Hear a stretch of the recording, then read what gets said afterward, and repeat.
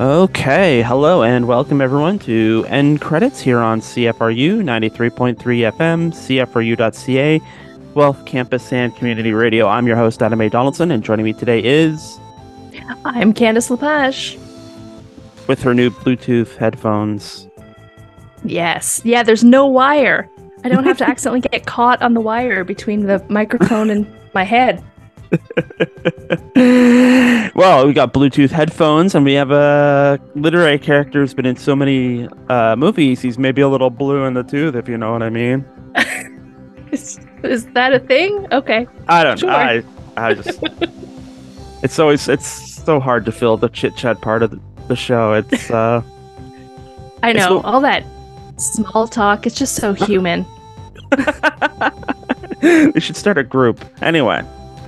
End Credits is a local movie show for local movie fans. We're here every Wednesday at 3 p.m. to talk the latest in pop culture and review the newest movies, which this week will be the new vampire horror comedy Renfield, which you can now see in a theater near you. And yeah, quite a few people out on a Saturday afternoon to see Renfield. I was surprised. Not so many at my screening. Oh, Just really? me and one other dude. Oh, that's too bad. That was the way I like it. Well, yeah, fair enough. I think Renfield probably goes down better with even a small crowd, but we will save that discussion for later for the first half of the show here. Obviously, we have a movie about Dracula, so let's talk about movies with Dracula in it. But no, seriously though, when you start digging into it, even stuff like tangentially connected to Dracula, like in Forgetting Sarah Marshall. I've literally forgotten the name of the movie for a minute. Forgetting Sarah Marshall. There's a whole subplot about one of the main characters developing a puppet musical about Dracula. So Oh, even yeah, I forgot about that. Clearly, that Dracula's not on my list. understandable, but I mean, just that's how far the characters permeated. I think it's Dracula and Sherlock Holmes, the two most often adapted characters in movies and TV. Hundreds of, I mean, when you include, other movies made in different countries and other TV shows, we're talking about perhaps hundreds of portrayals of those two characters. And I think they even, I'm going to look it up for a second here, but I'm pretty sure there was also a Sherlock Holmes Dracula crossover at some point. I mean, I wouldn't put it past everybody. I feel like there was a Sherlock Holmes Jack the Ripper crossover. Yes, I do recall that. There is a, Once things get into that, no longer protected by copyright and it's suddenly free IP for everybody, oh, that's right. we start Um, playing. well, there appears to be a whole series of novels with Sherlock Holmes versus other literary characters of the supernatural realm. I have here Sherlock Holmes and Mr. Hyde and Sherlock Holmes versus Dracula. So there is a subgenre of Sherlock Holmes fighting monsters Mhm. that were his contemporaries. So we've got that going for us. Apparently, I guess I was wrong about there being some sort of cultural, movie or TV adaptation. I expect there will be something. We'll get there eventually, I'm sure. Uh, Mhm. there'll be a big screen Sherlock Holmes versus Dracula at some point, probably part of some shared universe. But I don't know. Is Hollywood that bankrupt? We'll find out. Got to keep pushing out that content. Yes, we do need content, rich content, content all the time. So that brings us to Dracula, and there are many different Draculas. So we're going to create a list of 6 Dracula portrayals out of the hundreds, and it's going to be set up kind of like a draft. So if Candace says a name, I can't say the name, and if I say a name, Candace can't say a name. So it's going to be a pure well, maybe not a pure draft, but we're not. I'm not. I don't want to call it like calling it the Dracula draft seems kind of silly and precious, and I don't want to go there. But um, that's what we're going to do for the first part of the show here. So we're going to talk about Draculas. So Candace, which Dracula do you want to take off the board first? All right. So for me, the first Dracula I have to talk about, and it's probably um, probably the one I think about the most.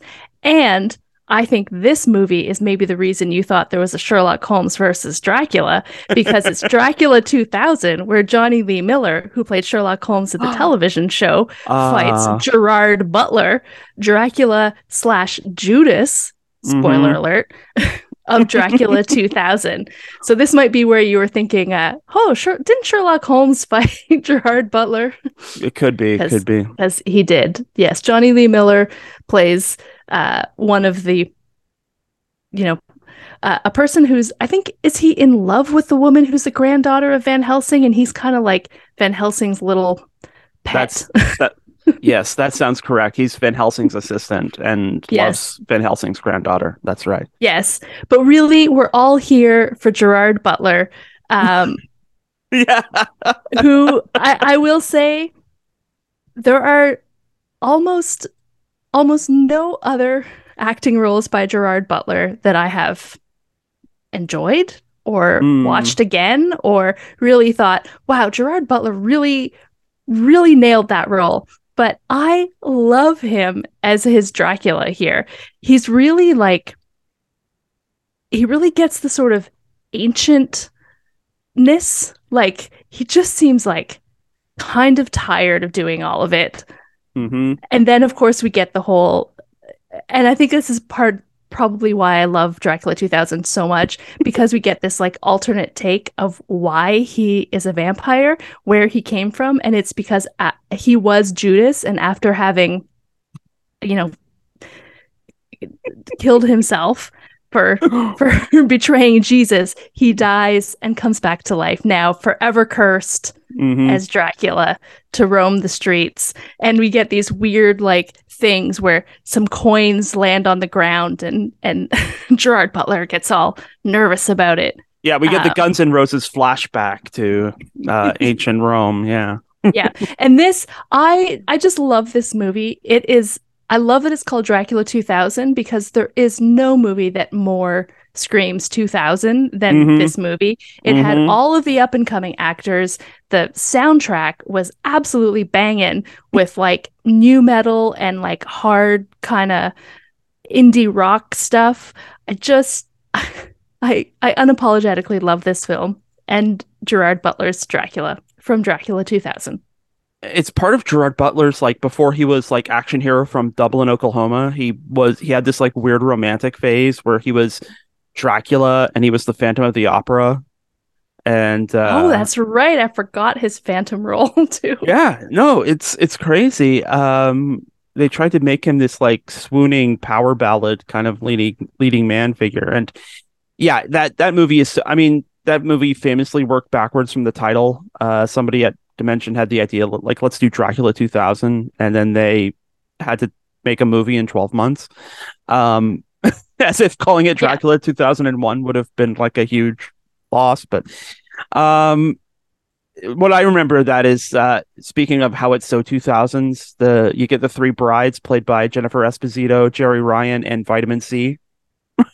Yeah, I mean, Vitamin C, right? Her song Graduation Day, is that what it was called? Was hmm the song of like, I don't know, classes of what, 98, 90, 99, 2000, 2001. hmm hmm Yeah, Yeah.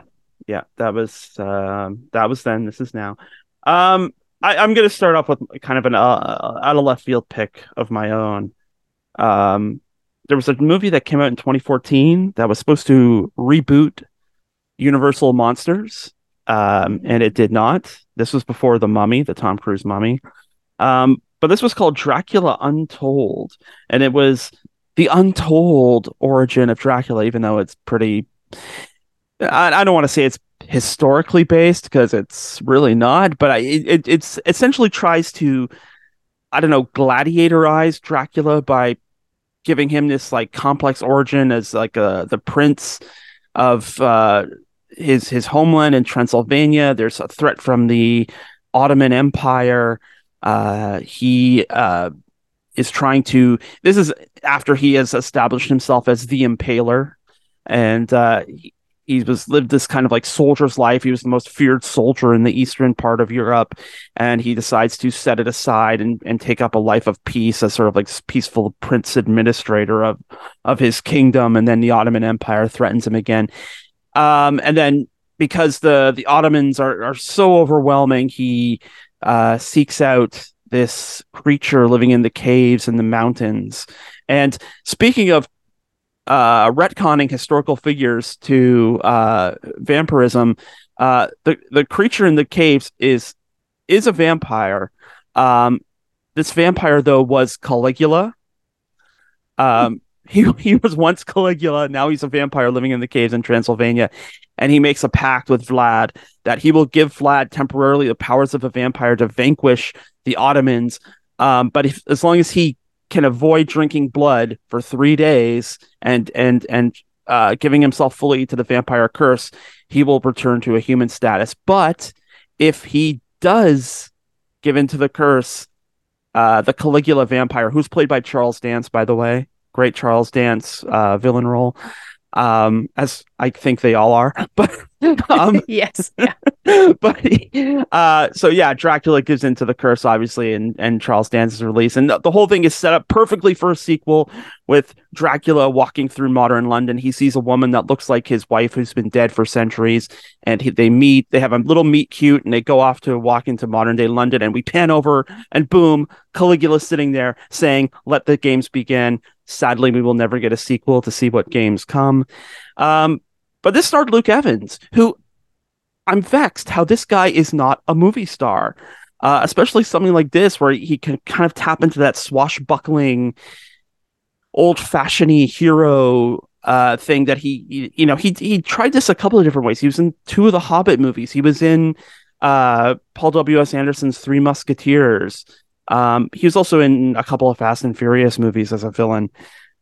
Paradoxically, as Jason Statham's brother. I don't know how that family works because it's Jason Statham, Luke Evans, and Vanessa Kirby, who we met in Hobbs and Shaw. So name three people who look nothing alike. You would never guess their, and of course Helen Mirren's their mother. So I They mean, could be adopted. It's all right. all right, fair enough. But I do think it's something of a crime we don't get the Dracula Untold Part 2 or Dracula Untold Further. I don't know what you would call it, but it is a shame. And Dracula told? Dracula told. And it's also a shame Luke Evans isn't a bigger movie star because he's great. He's very charismatic. I mean, he's not called upon to do much here, but I find him a very engaging screen presence. And Dracula Untold, it's not as bad as people said or thought at the time. It's perfect. It's a perfectly good sit. But there we have it. Mm-hmm. All right, let's get to your next pick. All right. My next pick is really unexpected, I'm going to say. Oh, okay. Because I'm going with Willem Dafoe Mm-hmm. from Shadow of the Vampire, Mm-hmm. where Willem Dafoe plays the actor who played Nosferatu. Mm-hmm. So he's playing Max Schreck, right? Mm-hmm. That's yeah. Mm-hmm. So Nosferatu is the Dracula story. It just was not titled Dracula because they didn't want to have to pay anybody any money or deal with any of the copyright sort of stuff. So they just told the Dracula story, but called it Nosferatu with Count Orlok as Count Dracula. Mm-hmm. And in when did this come out? I think it was like 2000. I think 2000. Yeah, 2000. Yeah. They made this it's absolutely not like a biopic of making the film No. Nosferatu because it is absolutely narrative, and it's kind of like it's a bit of a horror comedy actually. Mm-hmm. And the idea behind it, of course, is that the actor playing Count Orlok, so Max Schreck, the actor, was also actually a vampire. Of course, there's this scene where he shows up and looks exactly like Count Orlok does, which is kind of like gnomish with really long ears and a long nose and like big sharp teeth and these long Mm-hmm. fingers.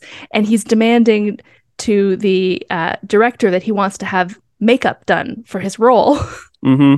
They're like, no, no makeup. You do it just like that. Like, because he is a vampire. Um, so Willem Dafoe playing Dracula via many side roads, I Mm-hmm. think is just great.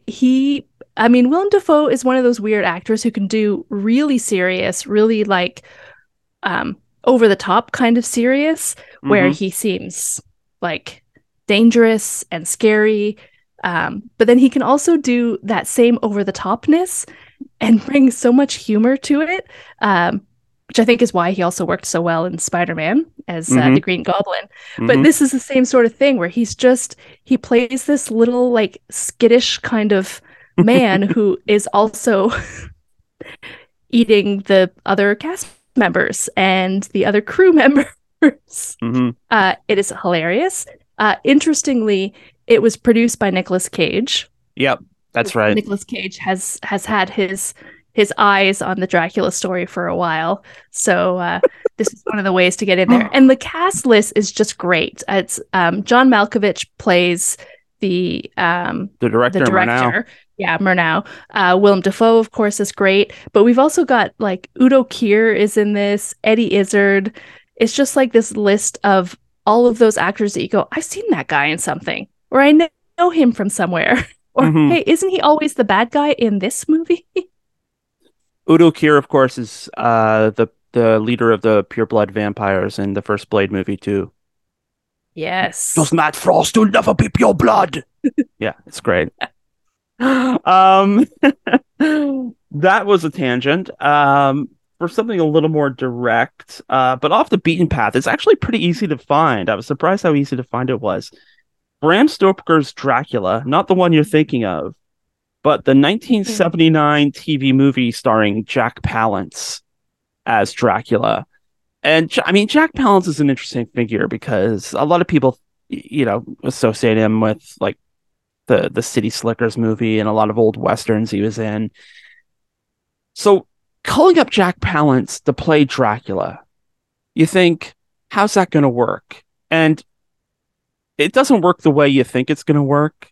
But what's interesting about Jack Palance is he was like first generation American. He was born of Ukrainian parents. His birth name was Volodymyr Palahniuk.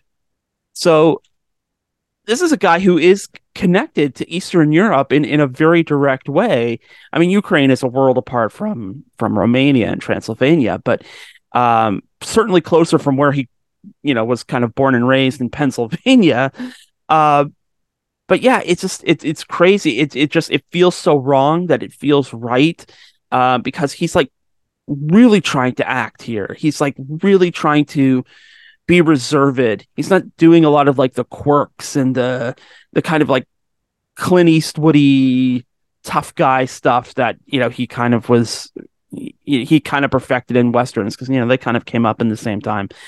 But he wears the full regalia, like the tux and tails kind of thing. And the movie was directed by Dan Curtis, who people may know as the creator of Dark Shadows, and there's definitely a Dark Shadows vibe across this. Like there's like flashbacks and things where they do like the wavy dissolve, kind of like the Scooby Doo reveal kind of dissolve, and so there's like weird lighting, like the soft lighting glow, the kind of soap opera music. It was also written by Richard Matheson, which is just like this is just a weird confluence of people involved with this thing. But then you have Jack Palance in the middle, like really trying to get in the head of Dracula, really just trying to embody something that he maybe gets on a fundamental level, but is not kind of like acting equipped to get there. So you get an actor who's really trying, probably a little over his skis, but it doesn't matter because I think that because of the production quality, because it was a TV movie, it's sort of like the two forces of nature kind of meet in the middle to create something like really weird and interesting. It feels like an offshoot of Dark Shadows. in a certain respect, and it also feels like a strange kind of homage to the English Hammer movies, which I mean at this point, like there were something like 9 Dracula movies under the Hammer banner, and they kind of got sillier as time went on. But um, so you get this kind of oddly this little odd artifact in the midst of all of this, just watching Jack Palance play Dracula in a movie made by the guy who made Dark Shadows. It's beautiful. It shouldn't be real, and it shouldn't be as easy to find it is. This should be like something you have to turn over VHS carts at garage sales to find, but it's right there on YouTube if you want to rent it. It's beautiful. Great. I am going to rent it now that you've done the hard work of looking for it, because I did read about that one and I thought, wow, I should definitely check that out, because Dark Shadows, I loved Dark Shadows. I watched like old episodes when I was younger, but then there was also like a remake done in the 90s Hmm. um that lasted for a while, and I watched every episode of that. I really enjoyed Dark Shadows. So Hmm. Yeah, well, you'll probably dig this too. It's got similar vibes. All right, let's get to your third pick, Candace. yeah. Okay. And so before I share my third pick, I do want to give just for people listening who want to know more about all these Draculas, I definitely want to recommend that people listen to Grady Hendrix' podcast called Super Scary Haunted Homeschool. So technically, all of the episodes are about vampires because he started the podcast when he was releasing the book Southern Book Club's Guide to Slaying Vampires. So he did a whole sort of season about vampires and vampirism and all that sort of stuff. But over the last maybe 3 months or so, he's been releasing a few episodes specifically. And I think it's probably because Renfield is coming out and he was like, hey, I can Mm-hmm. capitalize on this and start putting things out. And he loves horror. He's like, he just has this knowledge of horror. But he's been doing these episodes just talking about all of the Draculas on film from Hmm. the beginning. Hmm. So it's been great. I've been listening to it, and I was thinking before Renfield, I was like, oh, I should definitely take this opportunity to watch all these old Dracula films. But I did not, which of course, once you said, hey, let's count down, some of the best Draculas. I'm like, damn, I knew I should have been watching all those old movies. Because I really had a hard time, because I realized I haven't actually seen a lot of them. I haven't seen a lot of the classics. I know I can list everybody who's played Dracula, but I haven't seen that many. So for my final one, I was trying to decide what to do because my first two are a little out there. And I thought, is there a third out there one I can find? But I decided that I am just going to go with the classic, especially after having seen Renfield, Hmm. and that's Bela Lugosi in the Hmm. 1931 Dracula, which was it wasn't obviously the first Dracula, but it's kind of the first one that people saw that became like a big hit, and sort of launched that whole, Universal Monsters sort of thing. And I think really more importantly, launched everything people think of when they think Dracula.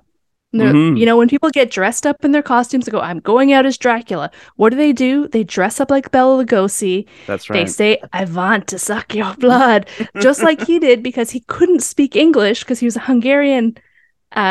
He like is from Hungary. He hardly spoke English at all, so his accent was very strong, and it's the one that people use, doing the whole like the arm with a cape over his face. Everything people sort of think when they are parroting Dracula is Hmm. doing what Bela Lugosi did.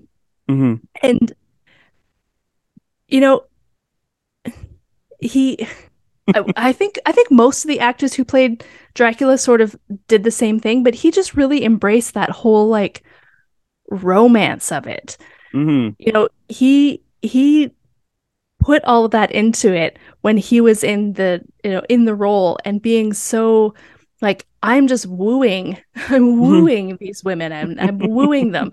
It's all about that. And I just, I mean, you can't not love Bela Lugosi. On top of that, he just returned to it over and over again. He didn't take himself too seriously. Hmm. Despite the fact that he did take the role very seriously, he understood that as it was becoming more part of pop culture, that it was okay to sort of satirize it. I mean, he actually played that role again in the Abbott and Costello movie, which Hmm. was a comedy, and Hmm. then basically the same role again in Plan 9 from Outer Space. So he understood. He's like, I already did all my best work as Dracula, and now people love it, and they're showing their love by continuing to move this forward with and or without me. But I'm still a part of all the things they're doing. So, Hmm. And yeah, you're right about the influence because I mean, even in something like Hotel Transylvania, that Dracula, even though it's Adam Sandler's voice, it's skinny Bela Lugosi with Adam mhm. Sandler's voice. It's I mean that look is just so indelible. It's you know, you can't shake it um even when you're like you know, consciously trying to shake it. Um I think the only Dracula that's really come close to sort of shaking it completely is the Oldman Dracula in that other Bram Stoker's Dracula, where there was like a real conscious effort to sort of rejuvenate that style. Um, I've quite nearly made that my other pick, but I think that Bram Stoker's Dracula's gotten a lot of love lately, so I'm gonna go with Christopher Lee, who I mentioned in the Hammer horror movies. This is the classic from '58. Lee plays Dracula. Peter Cushing plays Van Helsing.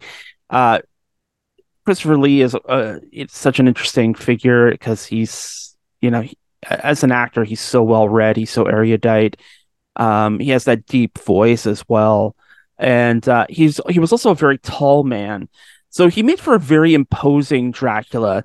There's kind of this he also understood the sense of romance. He brought something very similar to what Bela Lugosi did, but it's a little more scary. It's a little more overbearing. You know, he just the size of Christopher Lee makes him imposing, but intriguing at the same time. And just, you know, the appearance of him in it, you know, he doesn't, he looks rather monstrous. He's got this gray hair slickered back and I don't know if it's the film stock of the time or how he was lit, but in like some of those scenes, it just you know he doesn't look quite right, but it works, and you know he makes it work. And so when like the Dracula stuff clicks on and the contacts are in and the fangs are in, it's so truly frightening. And because those movies were also made on the cheap too, you know it was almost entirely on the shoulders of people like Lee to really bring the monsters to life. And you know, I think if you've ever seen an interview with Christopher Lee, you see that he's you know quite a serious guy. Takes the craft of acting very seriously, and so he was bringing a lot of stuff to Dracula in terms of like an inner life. Um, you know, sort of a man walking the fine line between man and monster. He knew that he was physically imposing, but he also knew that you know Dracula has an allure that is apart from his monstrous, or perhaps because of his monstrous, and reading all of that into the part. So, I mean, of course, it was so successful too, as I mentioned. There were like nine of these things. So, including Dracula, he ended up in the modern day at some point too. I can't remember what year that was. But yeah, Dracula versus the hippies, and you know, it got silly at some point, but just like the original pure like 1958 Hammer Studios Dracula, boy, is that good stuff. And it's and you know still holds up. I think if you know if you're a fan of a certain mindset, I think it still holds up. Yeah. And that's sadly some of the Dracula I haven't seen. I'm not Mhm. sure why I haven't seen any of the It's hard Hammer to horror stuff, it's but hard to find. It's um I think because of you know Hammer's let's call it you know economic ups and downs over the years. I think you know I have I kind of a couple of Hammer horror things, including a Dracula, one of the lighter Draculas. But they're on like VHS though. I think if you want to find them, you probably have to go to England. My suspicion is they're probably easier to find in England than they are in North America. But that's let's just say that's neither here nor Yeah. there. Anyway, we're gonna catch up with a more modern Dracula. We'll touch on Lugosi some more because boy, is there a heck of an homage in this one. We're gonna review Renfield coming up after this break. You are listening to End Credits here on CFRU 93.3 FM, CFRU.ca, Guelph Campus and Community Radio.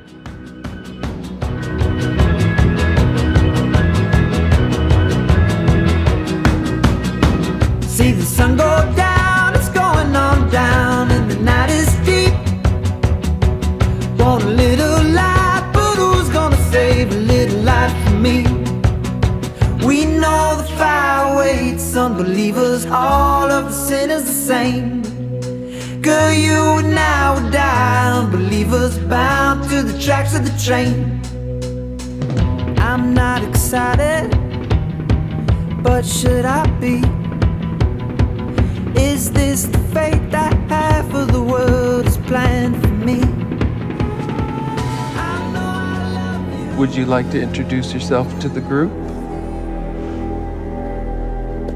I'm the Prince of Valacia.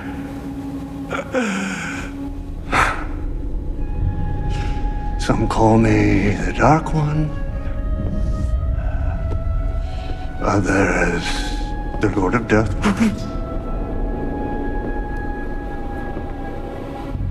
However, to most, I am known simply as Renfield's boss!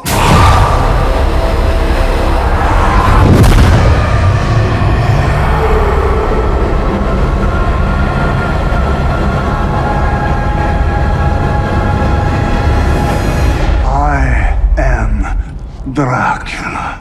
Okay, obviously we're dealing with a little bit more than just narcissism here. Okay, and that was a clip from Renfield. It's the new film from Chris McKay, and it stars Nicholas Hoult, Aquafina, Ben Schwartz, Shohreh Aghdashloo, Adrian Martinez, Brendan Scott Jones, Camille Chen, and Nicolas Cage as Count Dracula. So, I mean, sounded a little more Count Chocula, but that's okay. well, you know, it's an homage of an homage. So Renfield, I could have swore this was one of those things that was like in development hell for a lot longer, but I could be thinking of the last voyage of the Demeter, trailer for which was attacked Renfield. So good synergy there, Universal Pictures. Yeah, that was weird. I was like, why are you showing me a trailer for the preview to the movie I'm watching? Yeah, it's weird that we get those two movies in the same calendar year. I guess it's coming in August, so April, May, June, July, so in like 5 months. And, because April and August are definitely months out of the year that I'm thinking about Dracula. Yeah, those are the Dracula months for sure. Yeah. I mean, if you're coming out in August, I don't know why you're not coming out in October, but again, neither here nor there. So what were your thoughts about Renfield? Like initial thoughts? Yeah. So, I mean, I saw the trailers. I was like, this is obviously comedic. Nicolas Cage as Dracula. This is going to be like a ton of fun and hilarious. So I went in, expecting that. And I mean, that's pretty much what it delivered. Though, I actually, I don't know if other people will agree with me, but I actually kind of liked the story around the story with the whole like crime family in New Orleans and, all that sort of stuff. I was like, oh, we're kind of doing a little thing here. We're adding where it's not just about Dracula and Renfield, because I mean, I don't know if you could have made a whole movie that was really just about their relationship, but their relationship was very fun. I think they played off each other very well. Nicolas Cage, obviously born to play Dracula. Yeah, he just obviously he loved every second of what he was doing. He was 100% committed. Like Nicolas Cage is actually with everything. I've never seen him not act up a storm. Yeah. like this was so clearly like meant for him. Um, I did like as I was watching it, there was one particular scene that I just loved where I was like, he is playing the Wicked Witch of the West right now.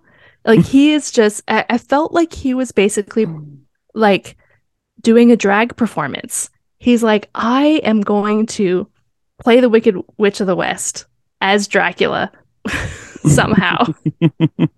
And it worked, and I loved it. Mm-hmm. Mm-hmm. Yeah, no, I liked it a lot too. I thought it was just enough. Sometimes with these things, and obviously you get, a persona like Nicolas Cage, you just kind of want to let him go and cram as much of that into the thing as possible. And I think we get just enough. And I think it's, there's enough self-awareness about it too. I love how they inserted Nicolas Cage and Nicholas Hoult into this 31 Dracula as a kind of I guess in the place of flashbacks. They're literally, and I guess this comes in as an advantage when you're the studio that has the rights to the 31 Dracula. You can just stuff in, um, you Yeah. just stuff in the footage as you see fit. Um, but yeah, I enjoyed that part of it a lot. That connecting it to the 31 Dracula in this really unexpected way. Normally something like that would have really kind of bugged me, but I thought it was used just enough. Yeah, I think what I liked about Renfield is that it's a study in um, knowing how much is just enough. Nicholas Hoult, I'm not a particularly big fan of. Um, I think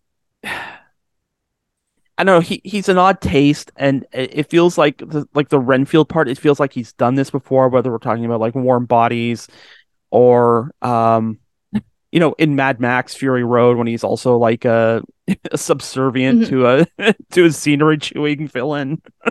Yeah. But I think like him and Cage, make a good combination. And you also get like other actors in here, like Aquafina. I've seen some people dumping on her online. I don't think that's fair because I think she's actually trying to do some acting in this and not just being Yeah, like Aquafina. I really liked Aquafina in this. I was Yeah, like, I love that they've put Aquafina in this as the straight character. yeah, Like she is very much the one who is not hamming it up. And that, yeah. I mean, Aquafina is hilarious and plays very broad.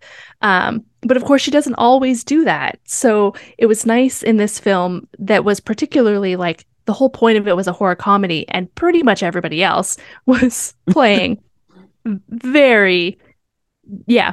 There was Yeah. a lot of capital A acting going on, and it was great. And she was not. And I was like, that's actually exactly what we need right now is someone to just kind of ground it a little bit in Yeah. reality. Yeah. And that's the role that she played. And I'm like, I think that's great. I like to see I like to see people in different roles from what they've sort of done.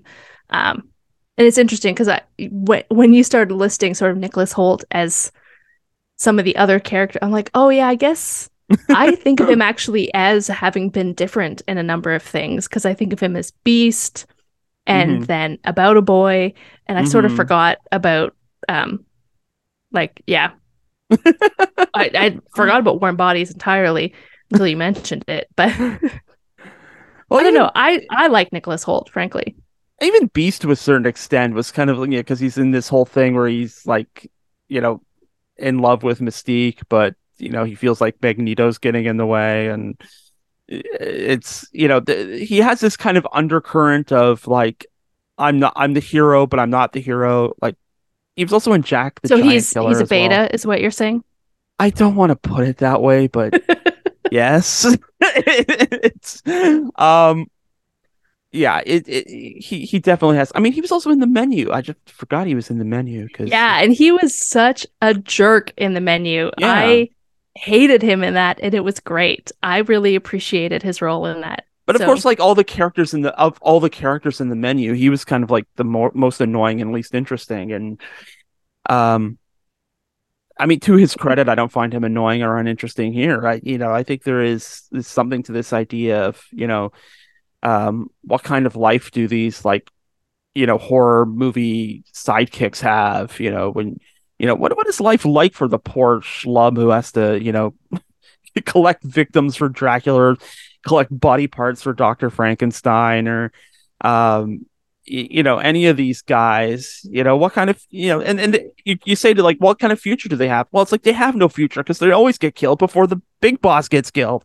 So I do like the kind of inference there, and it's not entirely play for laughs. I mean, it is a comedy, but I mean, there's also kind of something serious in the heart where he's going to these support groups for like people who have been in situations where they're in toxic relationships. And it's like, well, who is in the most toxic relationship?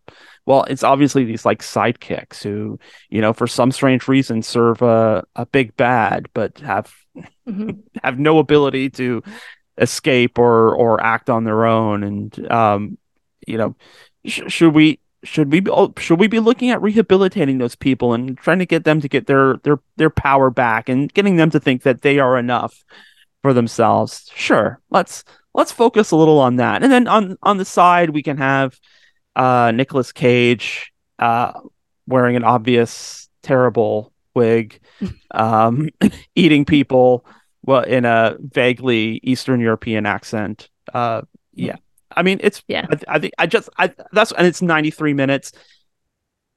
Perfect. Chef's kiss. I'm not sure if people heard the chef's kiss, but it just gives you enough. It gives you enough. It gives you what you need, and it sends you on your way. Yeah.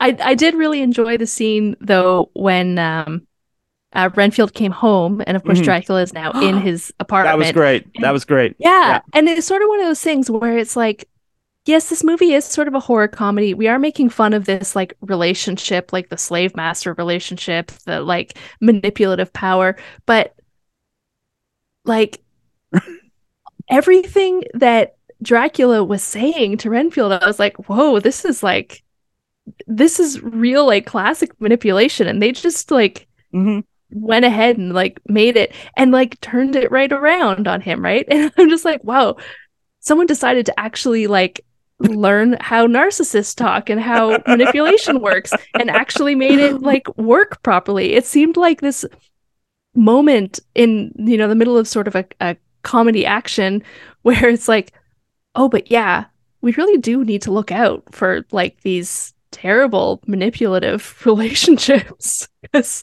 this is really a lot what it looks like. Like we're making a joke about it, but it actually is kind of like this. Yeah.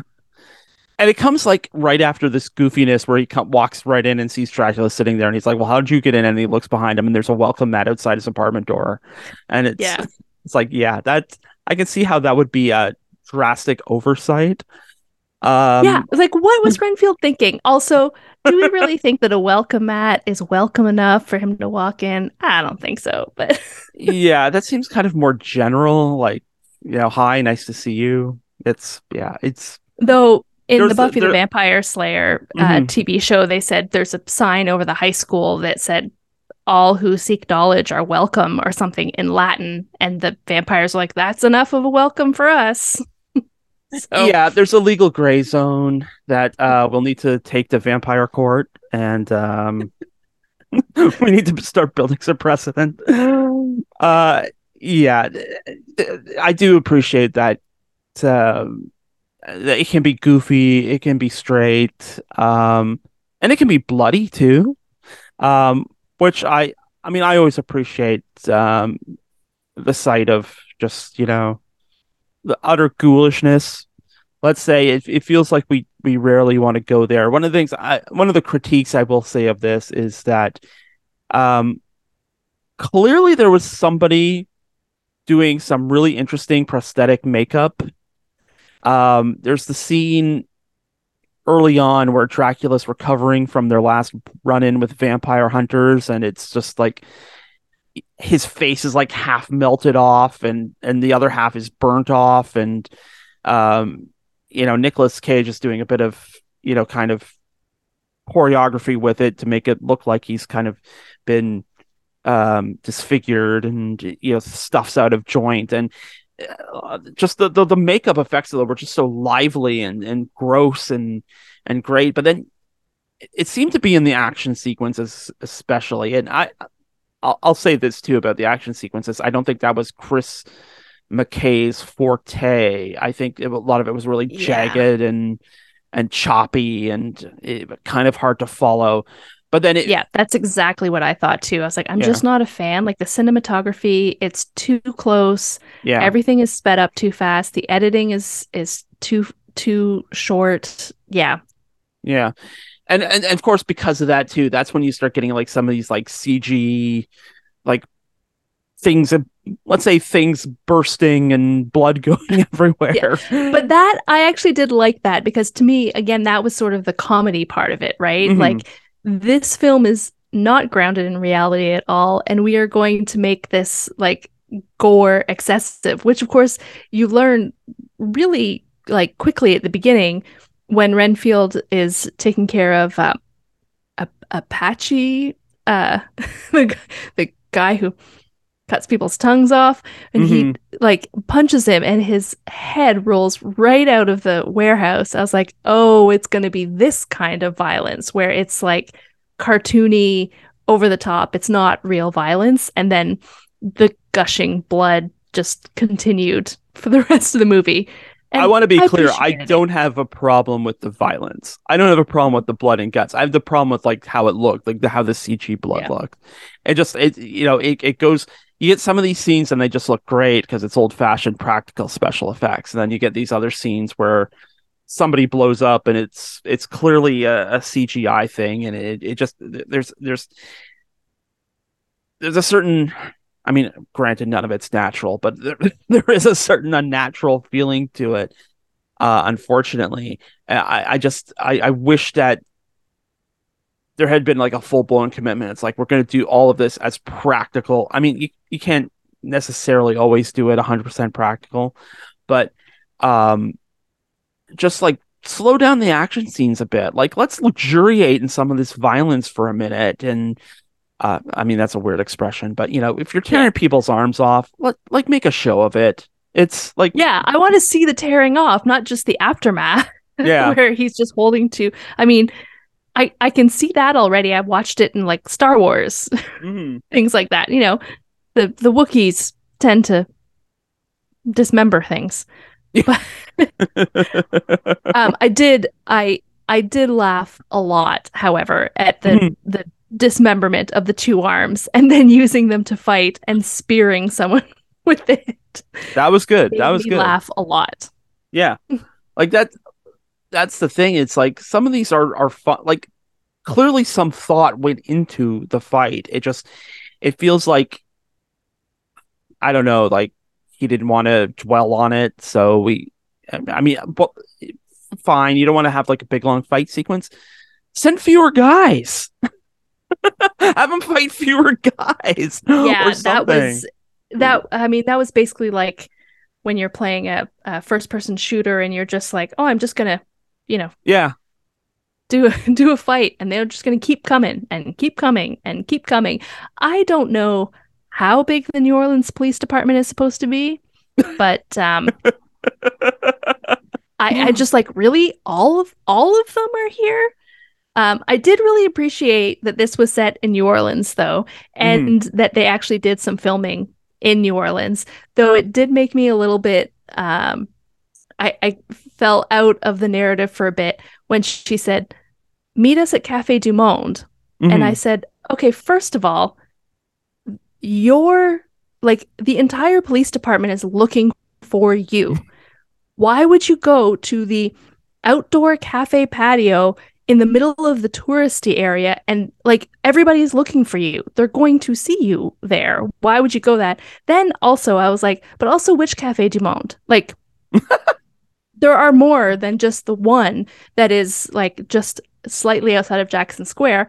And then I became even more taken out of the narrative when they were sitting on the patio having their Cafe Du Monde and you could see sort of right beside them, dead center was the church at Jackson Square, and I was like, that's not the view from the patio of Cafe du Monde. Hmm. That's a totally so I was just a little taken out just simply because I love New Orleans and I've been there and I've spent a lot of time on the patio of Cafe du Monde and a lot of time for a person who's a tourist who's only ever gone there. Not like I'm Hmm. sure people who live in New Orleans were like, yeah, no, Hmm. that's not the case. I Hmm. did. I was really sorry though because I stayed for the credits all the time, Hmm. and there were some pictures sort of happening behind the credits. I actually really liked the design of the end credits a lot, uh, Hmm. like a lot actually. But I saw some of the photos and I was like, wait, because there's Nicholas Holt is dancing in some of these, and they're all still shots. And then there's a shot of him with some of the other actors beside him who are also dancing. And I'm like, they shot a whole like dance number probably to do for the end credits, and they're on like a really narrow cobblestoney sort of street, obviously right down in the French Quarter. And I was like, where do I see that scene? I want to see the scene Hmm. of them doing a choreographed dance as the like actors right in downtown like French Quarter. Where's that scene?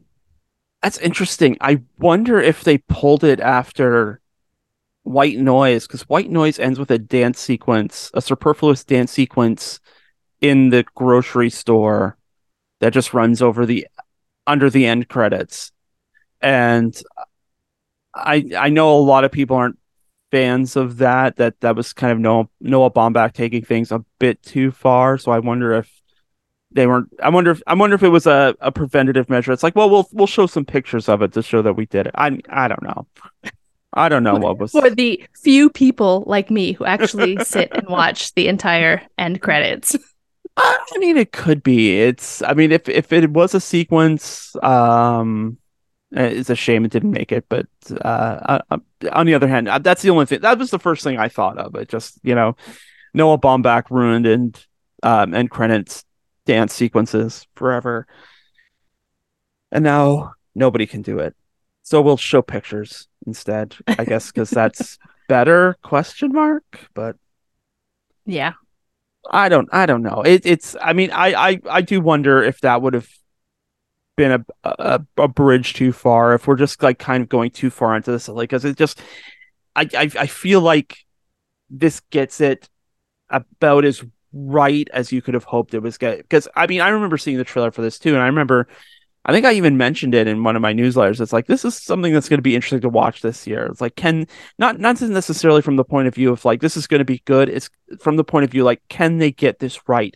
Can they do the horror comedy Dracula movie with Nicolas Cage as Dracula and let you leave the theater thinking that was good, that was fun. I'm so glad I saw that. And they did it. Mission accomplished. Yep. I agree. You know, what else can you say? Nicolas Cage is Count Dracula. Again, he was born to play the character. Apparently there are like three roles that Nicolas Cage that are on his like acting bucket list. One is Superman, which stuff happened there. Although he did do the voice of Superman in Teen Titans Go, so maybe he checked that one off the list. Dracula, just check that off the list. Number three, and this may be the toughest needle to thread, Captain Nemo. Yeah, that's from 20,000 Leagues Under the Sea, right? Right. Yeah. Yeah. Who I think we've come to understand as a non-white character as originally envisioned, um, instead of the John Mason portrayal that was in the original Disney. But so I got my fingers crossed for Cage. Maybe he'll get his crack at Nemo one day. Who knows? Yeah, it might be voice work, but whatever. It counts.